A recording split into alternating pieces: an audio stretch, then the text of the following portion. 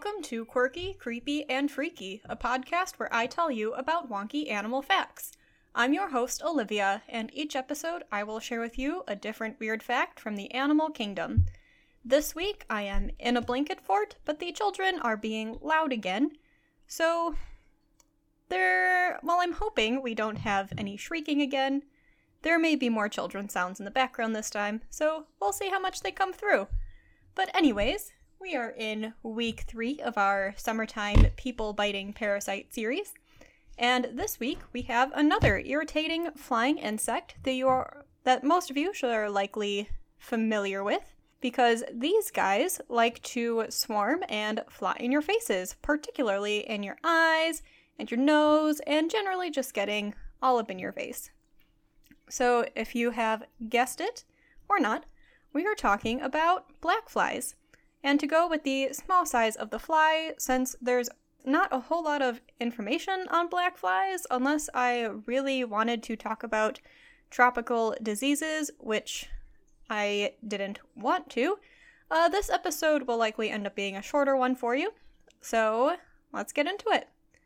Now, especially if you live in or have spent much time in the northeast of the United States, you are likely quite familiar with black flies, but they are quite abundant in other areas as well, like around Canada, North America, really any nice, moist sort of area. Much like mosquitoes, their larvae hatch in the water and live their little larval lives within the water, and then after they pupate, they leave the water as an adult in a little air bubble, so they really just rise into the surface. Thus, they really like wet areas like marshes or bogs, flowing water, all of that sort of good stuff. They do tend to prefer clearer water and more moving water, which is different from mosquitoes, but still really any area where there is an abundant source of water, you will be finding black flies. Globally, there are over 2,200 species of black fly. Nearly all of them will go after birds and mammals. However, not all species drink blood, and of the species that do, much like mosquitoes, it's only the females that bite. The males go after flower nectar. That doesn't mean the ones that don't bite aren't still annoying though, because black flies, just as they like to do, they really like to swarm, and they like to swarm your face. So even if they aren't a species that bites people, or if they are a species that bites, they're not a female, they are still pretty widely known as a nuisance pest. And in the cooler areas of the world, that's mostly the only way that black flies are a problem, just being widely known as annoying. Some species, as I said, don't bite at all, but those ones do just still like to swarm your face. To find their host, both biting and I assume non-biting, are going to use the same cues as mosquitoes and ticks, so really our other mammal-biting parasites. So they can detect the carbon dioxide in your breath, your body temperature, but a fun thing for black flies is that they are more attracted to dark colors. So this could potentially be because many of the wild mammals that they would encounter are going to be darker brown, like your deer, your moose, mice, whatever. So now it's just what they look for. So black flies, when they're swarming your face, they can smell that carbon dioxide on their breath, and they're like, whoo-hoo, it's swarming time. Now, since black flies prefer wetter areas, some areas of New England in the United States, like Maine, have become particularly known for their black flies. Some towns in Maine even have festivals to commemorate the black flies, and when I lived up the coast in Machias, I'm not 100% sure if it still happens. I know there was some drama there for a little bit. But for a long time, there was an event called the Black Fly Ball that happened every August, towards the end of the Blueberry Festival, actually, as a kind of sarcastic way to commemorate the black fly and make a bug that's kind of annoying into something a little bit more fun, even if just for an evening. Fun times overall just to be had by all. I've heard it was a good time. I had never been. So while I am going to focus on Maine's black flies for the rest of the episode, Maine isn't the only place with an abundance of black flies. there is apparently a song very fittingly called the Black Fly Song, originally by Wade Hemsworth, that was inspired by his experience with black flies in Ontario in Canada. Now, in Maine, over the years, well, I guess really everywhere, but over the years, as environmental policies have changed, so has Maine's black fly season. So apparently, if we go back several decades, the black fly season in Maine was really just that, a short period of time for a few weeks, going from the end of May, about the beginning of June, where the black flies were a problem really just for those few weeks. Now, after some legislation and environmental water protections, the black fly season has changed and now goes throughout the summer. So now summer equals black fly season with some variability depending on where you are and proximity to freshwater sources. Now, what happened is that when the water was gross, only about 2 species of black fly were found in Maine, and these 2 species of black fly just did better in more polluted water than other black flies around. Normally, the black flies do prefer clean moving water, so most of the black fly species in Maine, they weren't doing well. The larvae was not surviving into adulthood, so really just these 2 species were active. And then it turns out that those 2 species were only around as adults for those few weeks out of the summer. So once they did their thing, then died off, the rest of the summer was going to be reasonably clear of black flies.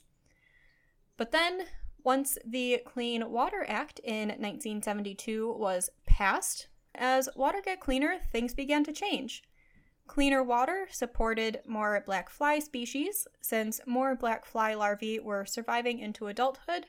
So more clean water, greater larval survival, more adult black flies.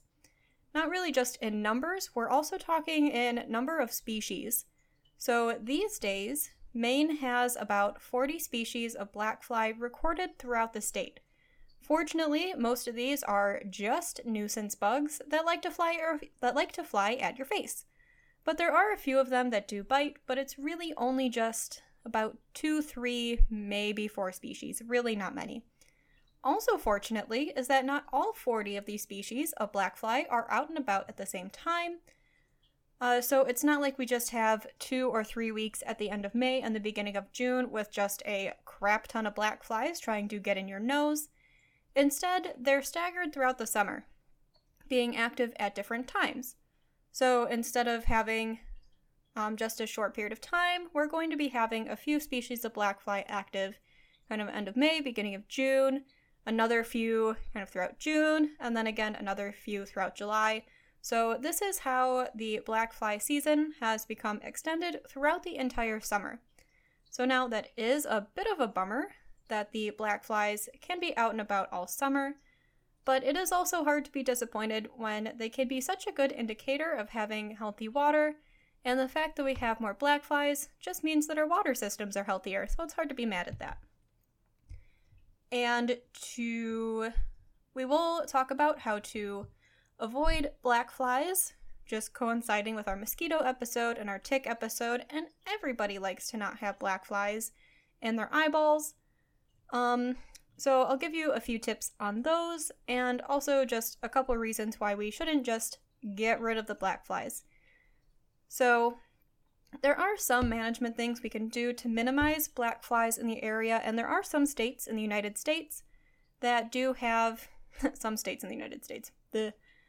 that have some management practices to help keep black fly numbers down throughout the state. But much like mosquitoes, it's going to be pretty questionable as to whether we should really just get rid of them. They are a good food source for birds and bats, and fish as well will eat the larvae and even the adults as they're emerging out of the stream. Fish really do like things that look like, or really would like something in a nice little bubble packet that would be very munchable for them. So since they are an important food source, if we did just get rid of black flies, that would cause a lot of problems in other areas as well. And one thing to think about also is that black fly problems are rarely localized. So if you had a stream that you just wanted to treat, really just treating that one river in your backyard isn't going to do anything, and is also not really recommended by anyone, since just throwing chemicals into your nearby river is going to do much more harm than good in terms of managing your black flies. There are some things we can do, since black flies are annoying as heck, so how can you keep your face from being swarmed by black flies? Unfortunately, as I'm sure many of you know, or at least those of you that have encountered the black fly, they are very persistent little bugs, and a bug spray only works so well for so long. So avoiding them, just physically avoiding them as much as you can, is naturally the best way to avoid them. According to the University of New Hampshire, black flies don't like light colors like orange, yellow, and blue as much as they are attracted to the dark colors. So you can preferentially wear those colors instead of dark green, brown, or red, and that can help keep them away from you a little bit. Black fly activity is also very weather dependent. They're more likely to be out on humid, still, or cloudy days, and much less likely to be around when it's more windy outside. So if you can be outside when it's a little bit more breezy, they can't really form a swarm as well when they're constantly being blown away, so they're just going to be hunkered down somewhere. They do have peaks of activity that have been documented in the day as well, so if you can, avoid being outside from 9 to 11 in the morning, and then again from 4 to 7 p.m. when the black flies are going to be at their most persistent. Or you can do what I do to avoid them, much like ticks, and get a job on a boat and go a few miles offshore, and then the black flies are magically not a problem. But if you have bug sprayed, avoided their peak times during the day, wore light colors, and they still won't just leave you alone, you can always get a nice bug net hat, kind of similar to the ones that beekeepers will wear, to help just physically keep them off of your face and out of your nose. Sometimes you just gotta do whatever it takes to keep those little buggers at bay. And with that, I will leave you to your bug spray to go have some outside adventures. We do have one more critter in our summertime parasite species, but I promise it's not going to be a little buggy sort of dude. It will be a little bit different, so hopefully it'll be a little bit less heebie-jeebies, but it's still gonna steal your blood. Enjoy the outside! Thank you for listening to today's episode, and be sure to come on back for the next episode in about 2 weeks. Please rate and review on Apple Podcasts or iTunes, and you can find the podcast pretty much wherever you listen to your podcast, like Spotify, Podbean, Amazon Music, wherever. There are now a couple of options to help support the podcast and keep it going.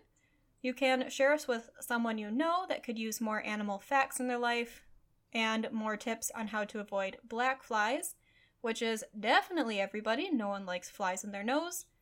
And for about the same price as some plastic spraying cat toys that even Coco likes, you can also become a patron on Patreon at patreon.com/quirkycreepyfreakypod. You can find the podcast on Instagram as well, so you can give that a follow so you can actually see when I actually remember to post something there. That's at Quirky Creepy Freaky Pod. And if you have a favorite quirky, creepy, or freaky animal fact, send it on in at quirkycreepyfreakypod@gmail.com. Audio editing and recording was done by me, Olivia Strite.